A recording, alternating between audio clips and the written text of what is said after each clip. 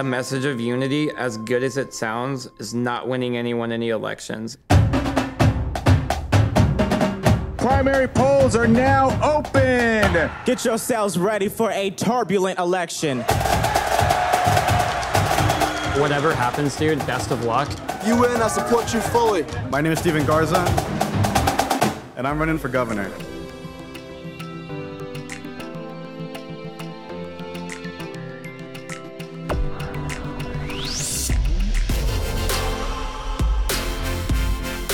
Welcome back, Oscar fans. This is Jake. You're listening to the OCC, the Oscar Category Completist, and I'm coming to you live from the precipice of Oscar season. Labor Day, historically, is the unofficial start of the Oscar season. It's when a lot of the films that you end up seeing and talking about the most come February, or in this case April, start being released. Obviously, the Telluride Film Festival, which is a launching pad for many of them, that's been canceled this year, but the Toronto International Film Festival will still take place in an amended hybrid format. Next week's Labor Day, so there won't be any show. When we come back after that, there'll be Charlie Kaufman's new movie. We'll talk about Christopher Nolan's new movie, which has already been screened in a number of theaters in the U.S. and is going national wherever it's safe this coming week. But we do get to wrap up the summer with a very Oscar-relevant movie that I'm actually a couple weeks late on, and that is Boys State. This is a documentary that was released on Apple TV+. It was picked up out of Sundance, where it won the Grand Jury Award for documentary. And this is a movie that, at least in cinema circles, has received, I'd say, outsized attention relative to your standard documentary. Now, it is very good, and so I do want to talk about Boys State to start this episode. But then I want to zoom out and look at what is going to actually be an enormously deep category this year in Best Documentary Feature. And it's ironic because this is a year where, like I said, there hasn't been a lot of relevant content for an Oscar podcast for most of the year. Obviously, theaters have been closed. Some things have trickled out on streaming services, but a lot of that content has been held. I think the general impression among many people in the movie world is that it might be a very thin, uncompetitive Oscar class across categories, and that's part of the reason that they extended the eligibility window to try to expand that pool. But documentary feature is as competitive as I can ever remember. A couple years ago, the year that Free Solo won Best Documentary was also an enormously competitive year. And that was a year when a lot of documentaries that were really beloved, like Won't You Be My Neighbor, the one that covered Mr. Rogers, and Three Identical Strangers, were relatively large box office hits and yet didn't even get nominated for Oscars. There was a big difference that year, though, and that was still the existence of MoviePass, and that's obviously not around anymore. Now, it is somewhat of a similar situation where a lot of these documentaries are coming out on streaming services, and that, in essence, has the same kind of impact that I think MoviePass had, where, it's one thing to go to a cinema and pay anywhere between $10 and $18 to watch Avengers Endgame on a big screen. It's a little bit different to go watch Three Identical Strangers. If you have MoviePass, it's less of a decision because it's free, and if you have Apple TV Plus, it's maybe less of a decision to watch Boys State because it's free. So in that sense, I think the dynamic might be somewhat similar, but regardless of the root cause, I do think that this is going to be a very, very deep year for documentary feature. So I'm going to start by talking about Boys State, and then at the end of the episode I'll talk about the stiffest competition and how deep a class it is, and maybe where I see Boys State within the race. So Boys State is directed and produced by Jesse Moss and Amanda McBain. This is not their first feature. A few years ago they had a documentary called The Overnighters that was highly acclaimed. It was not nominated for any Oscars. But this film takes place in Texas, and it depicts a long-running tradition in which every year 1,000 teenage boys, and there's a girl state too, there's a version of this for girls, but 1,000 teenage boys come together and basically build from scratch a representative government. They do get the opportunity to legislate. A couple years ago, Boys State got some what you might call negative attention in the press because the culmination of the legislative process was to have Texas secede from the United States, and in these kind of divisive times that got covered in a very negative light. But the goal is to allow these young, promising men, many of whom aspire to a career in politics, to go through the trappings of government and specifically campaigning. I think there's a lot of focus on this imaginary governor's race and trying to kind of simulate that election experience. Alumni of Boys State include Bill Clinton, Samuel Alito, Michael Jordan, and Roger Ebert. So it's not all politicians. Dick Cheney. That's what this film covers. Coming out, of course, in an election year and a time when politics is kind of crept into the mainstream of our culture and the lines have blurred somewhat between entertainment and politics. So this comes into the world in a time in which it's very relevant. It had its premiere at Sundance in January. Like I mentioned, it won the U.S. Documentary Competition Grand Jury Prize. It was then the first release under the joint header of A24 and Apple, the partnership that they have that will bring us On the Rocks in a few months, the new Sofia Coppola movie. So this is a movie that has been highly anticipated, certainly a movie that's been on my radar. Hot Docs was the online documentary film festival that took place earlier this year where I got to see a number of movies that I'll talk about later.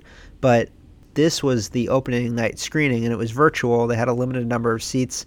I'd set my alarm to make sure that right when tickets got on sale that I was able to log in to try to get my tickets. It took me about 1 minute to get my browser open, and it was sold out. So this was a much anticipated film, and finally got to see it on Apple TV Plus, which is the only place right now that you can see it. It's a lot of fun. I'll say that it's a raucous movie. It's fun. It's a movie that, I watched it with my wife and we were laughing out loud at parts. We were talking about it. It's draws you in, and it's also pretty interesting in the context of just our American political system. It's kind of equal parts hopeful and cynical about the future of those systems. It opens with a quote from George Washington that kind of speaks to the inherent corruptibility of partisan politics.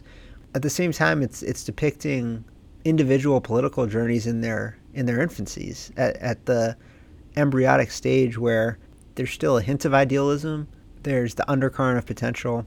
It's an interesting event to be capturing. The film has, I'd say, 4 main characters, and I'm not going to spoil anything in this conversation. I'm not going to give away any plot points, but 3 of the main characters are very central to the overall events that take place in this camp. And that's, partially good scouting by the documentarians and certainly partially some luck as well. This film uses their stories as a way to show the machinations of Boys State, how it works, and how the party politics system, as well as the baggage that all the participants kind of bring into it, just given kind of how politics is consumed in this day of age, kind of how that impacts the way these elections unfold, and then kind of leaves to you, the viewer, to extrapolate as to how that would maybe continue to manifest out in the world outside of this simulated exercise. So I think it was certainly impressive that they were able to capture such depth on these characters. I'm sure that they were counting their stars in many instances where the characters must have surprised them with, momentous speeches and unexpected revelations. You get representatives from across the political spectrum. You get a range within these 4 characters of skill sets and ambitions and objectives. It does a nice job of holistically kind of covering the political experience and representing different ideologies in a way that's thought-provoking. And the other kind of element about these characters is they're all just extremely charismatic and interesting. And credit to the filmmakers for identifying them, because some of, especially I think you would call the protagonist of the movie is a boy named Steven. And he does not come off as necessarily being charismatic at all when you first meet him. He comes off as being very shy and withdrawn, but as the story develops, you really see his potential blossom in real time. You have a character named Ben who is an amputee who's very conservative and who has a very advanced view of politics and political workings. Then there's a couple other characters, Renee and Robert, who the film tracks closely. I mean, without these personalities and without their ability to successfully articulate their thought processes and decision-making, you don't have a film. So I think these filmmakers had really great subjects. They captured a lot of footage. I mean, this whole camp is concentrated within a week, and they're long, long days, and you have all these different characters that are in different places, and so they had a big crew, I know, and they had to capture this all, cut it all together, and the result is, I think, a really well-told story that is, again, just super entertaining for a documentary, for a political documentary. I mean, I'm somebody who likes politics, who kind of is a bit of a junkie, but my wife doesn't follow politics nearly as closely as I do, and she was really wrapped into the storylines and trying to follow along with what was going to happen. So I do recommend Boys State. I think it's a really strong film, and transitioning into kind of the next part of this conversation, it, I think, is definitely going to be a Oscar relevant entrant this year. Whether or not it ultimately gets nominated, I happen to think it will, but I do think that it will certainly get shortlisted. It'll certainly be on Doc NYC and all the big end of year lists, and I do think that it will probably get nominated for an Oscar. Now, I've seen a lot of crowning of this film in its coverage of saying that this is kind of the clear favorite to win the Oscar this year, and that might be true. I don't know, but I do think that ignores the depth of the class this year, which is what I want to talk about next. So back in March, I did an episode on a film called Crip Camp, which was, at the time, I felt a really heavy favorite to get nominated for Best Documentary Feature. And I think that was sound logic at the time. It is from Higher Ground Productions, which is Michelle Obama and Barack Obama's production company. They obviously won last year with American Factory. It was a film that was celebrated out of Sundance, that was picked up for distribution by Netflix, who campaigns very well. In the interim since that time, though, there has been just a steady drumbeat of highly competitive documentary films that I could make arguments for almost all of them. So Netflix put out another film called Athlete A, which is a somewhat investigative, somewhat just depictionary look at U.S. gymnastics and the sexual abuse scandal with the team Dr. Larry Nassar. That film was released onto Netflix. It was well received. I thought it was pretty good. I thought it told the story pretty well. I don't think that in this class it's going to compete, but that came out on Netflix. Another film called On the Record came out on HBO Max. It was steeped in quite a bit of controversy because Oprah had originally been a producer on it, and she kind of withdrew her name at the last moment before it was released. So that got some, it kind of started with the auspice of kind of a cloud over it, but it was ultimately picked up and released on HBO Max. It's from filmmakers Kirby Dick and Amy Ziering, who have done decent amount of filmmaking on sexual assault, and the film covers hip-hop mogul Russell Simmons, and more specifically, it covers the women who he allegedly abused in his time as a powerful music executive. It specifically focuses on a woman named Drew Dixon, who was working in kind of an executive role under Russell Simmons, and who, she alleges that he assaulted her. And the movie tracks kind of her grappling with whether or not to be the first person to go on the record and to talk to the New York Times about what had happened in the wake of some of kind of that Me Too movement. I found it to be a very good film, and a film that I thought it was good when I was watching it, and then that also stuck with me more so than maybe some other films after I saw it. I think one of the things that it takes on directly is black women's place in the Me Too movement, and kind of whether they feel included in it, whether that community feels like the movement applies to them.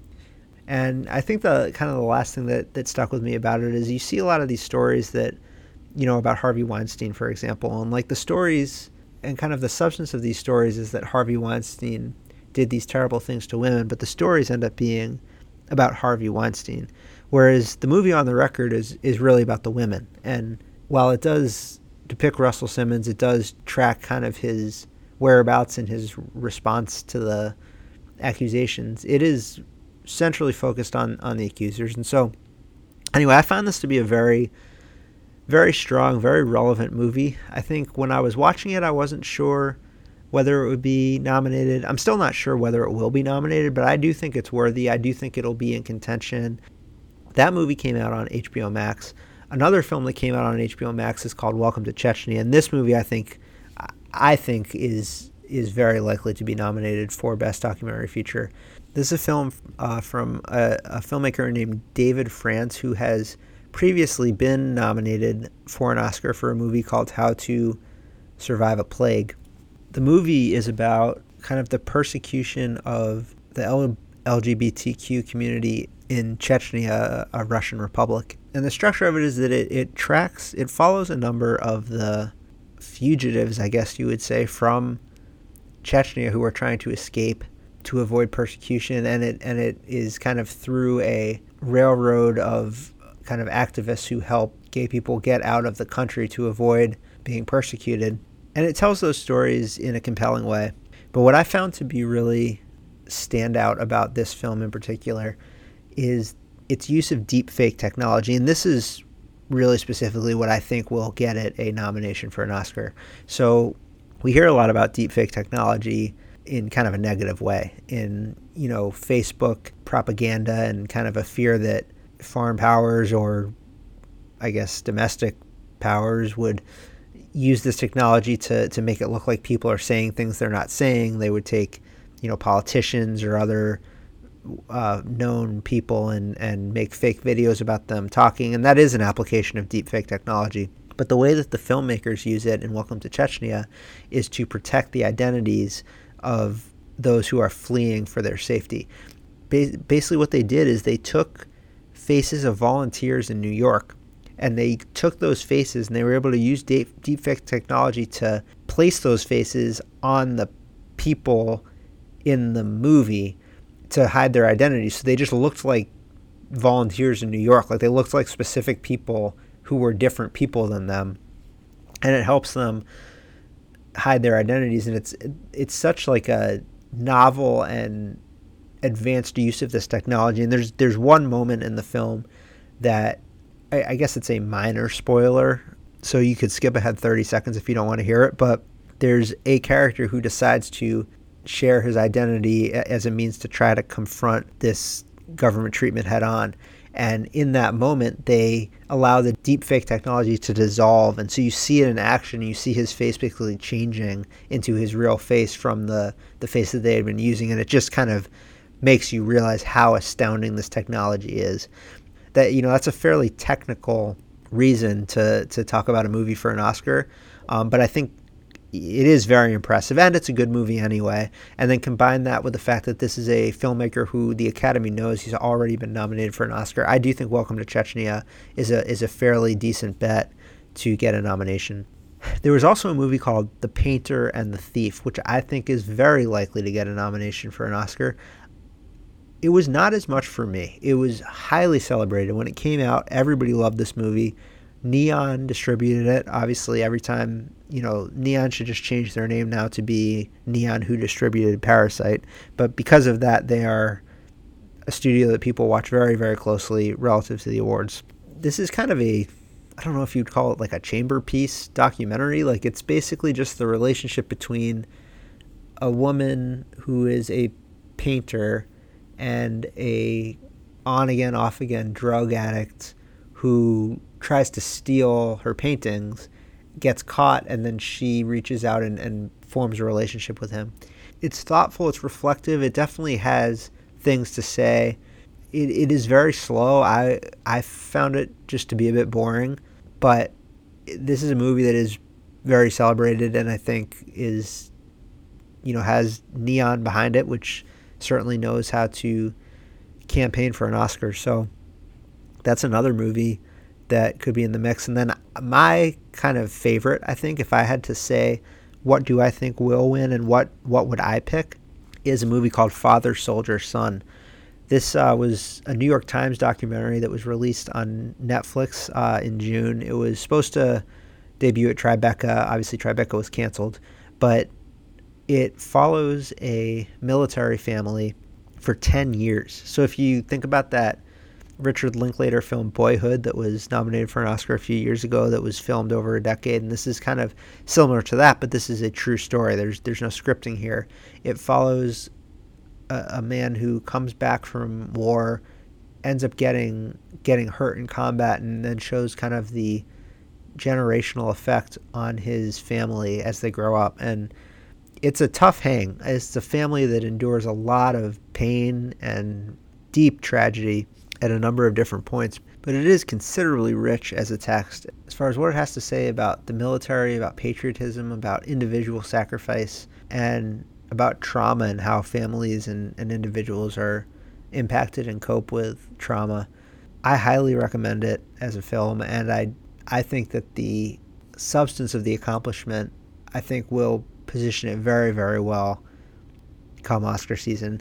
The New York Times has a lot of success in the Oscars when it comes to short films. They don't have a real long history of features films, but I do think that Father, Soldier, Son is going to be in the mix. And then I guess the last one that I've seen so far that I would consider kind of this class is a movie called The Reason I Jump that I saw as part of Hot Docs. I don't know that it's actually like formally been released, but it's very good. It is about autism, and I think that it does. I guess I'm assuming here because I'm not autistic, but it seems to do a very great job at allowing the viewer to relate to what it would feel like and be like to be autistic. It's very sensory in nature. The sound design on it is astounding as far as trying to replicate focus and kind of hyper focus on certain things and sensorial collage in a lot of ways. That also has compelling characters, tells a really interesting story in an interesting and novel way. So I don't know if that has gotten quite the level of attention as some of the other films that I talked about.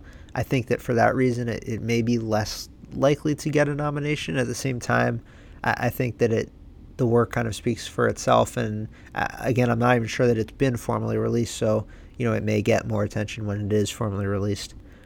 Still to come, there are a few really high-profile documentaries this fall. So there's one actually that's going to come out just in the next couple of weeks called Epicentro, which also won an award at Sundance. It focuses on Cuba. The Truffle Hunters is a film from Cannes. Obviously, Cannes was canceled, but they still kind of named their class, and this was a film that was designated as a Cannes film. As it sounds like, it follows truffle hunters in Europe, but it's supposed to be quite interesting.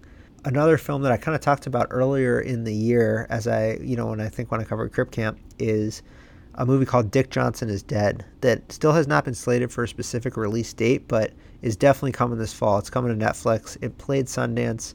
It's from Kristen Johnson, whose kind of most recognizable Oscar-relevant film is called Camera Person. It was relevant for being snubbed, but it ended up being on many of the best films of the decade lists of the 2010s. This film covers the end of life of her father in sort of a very unconventional way. Out of Norway, there's another film that was a Cannes named film that also played Berlin called Gunda. That's from a filmmaker named Victor Kossakovsky, who's known for his cinematography within documentaries. He made a film last year that was shortlisted. It was not nominated, but it did make the shortlist for Best Documentary Feature, called Aquarela, which was literally just like a couple hours of water in different forms. But it was astounding cinematographically. Gunda follows the daily life of a pig, 2 cows, and a one-legged chicken. Joaquin Phoenix is involved as a producer, so those are some Oscar names right there. And then finally, a film that, I'm waiting to see how it's received, but I'm really excited for. It's called Feels Good Man, and it's the story of Pepe the Frog, basically a cartoon frog that has been co-opted as a symbol of the alt-right And this documentary, Feels Good Man, which also played Sundance, tracks the original artists who designed this frog, who did not have the intent of it being a mascot of the alt-right, trying to basically reclaim his intellectual property. It played really well at Sundance. It's a movie that I'm very eager to see. And then finally, there's a handful of movies that have come out that I just haven't seen yet. There's Rebuilding Paradise, which is from Ron Howard, and it's kind of focused on trying to rebuild the community of Paradise, California, after the campfires a few years ago. This movie is kind of ostensibly about rebuilding. Now, obviously, it takes on a whole new meaning, even watching it now, knowing kind of what's going on out in California. But that's a movie that could be relevant. Yusuf Hawkins' Storm Over Brooklyn, that follows the killing of a black teenager in Brooklyn in the 90s that kind of set off a cultural firestorm.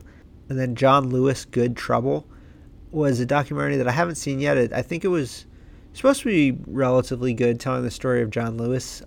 And then, a movie that I didn't even mention is a movie called 9 to 5 Story of a Movement. This is sort of about female rights in the workplace, the battle for equal pay and also just equal treatment in the workplace. And what makes this film so relevant is it's from the filmmakers who last year won an Oscar for American Factory. Now, I did not think it was a particularly memorable documentary. I thought it was okay. I thought it told the story, but not, it didn't really stick with me beyond just the hour and a half I spent watching it. But that's a deep class. I've covered a lot of stuff. So again, I'm going to try to round up what are the movies that I think are serious, active contenders for Oscars that have come out so far.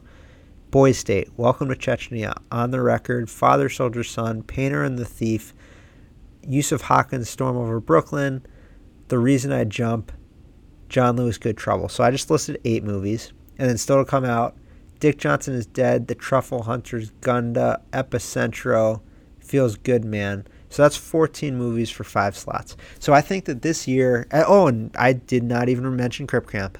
And Crip Camp, obviously, that would be a movie that is from Higher Ground Production. And so, I'm talking now about 15 movies for 5 slots. So stay tuned. It's going to be, I think, a really competitive race for Best Documentary Feature, but certainly check out Boys State if you have Apple TV+. If not, maybe it's worth doing the trial just to watch this. You can watch On the Rocks in a few months when it comes out. You can watch Greyhound if you're like a huge World War II nerd, which I'm not. It's very technical in nature. But Boys State's a really, really interesting, really enjoyable couple hours. So that's the episode this week. Just a little check-in on Best Documentary Feature. No episode next week, and then we'll be back talking... We're going to talk Charlie Kaufman. We'll talk probably Sofia Coppola. Maybe talk Christopher Nolan. There's a lot of stuff coming, and Oscar season is not far away. So stay safe. Have a great Labor Day. Thanks for listening, and I'll talk to you soon.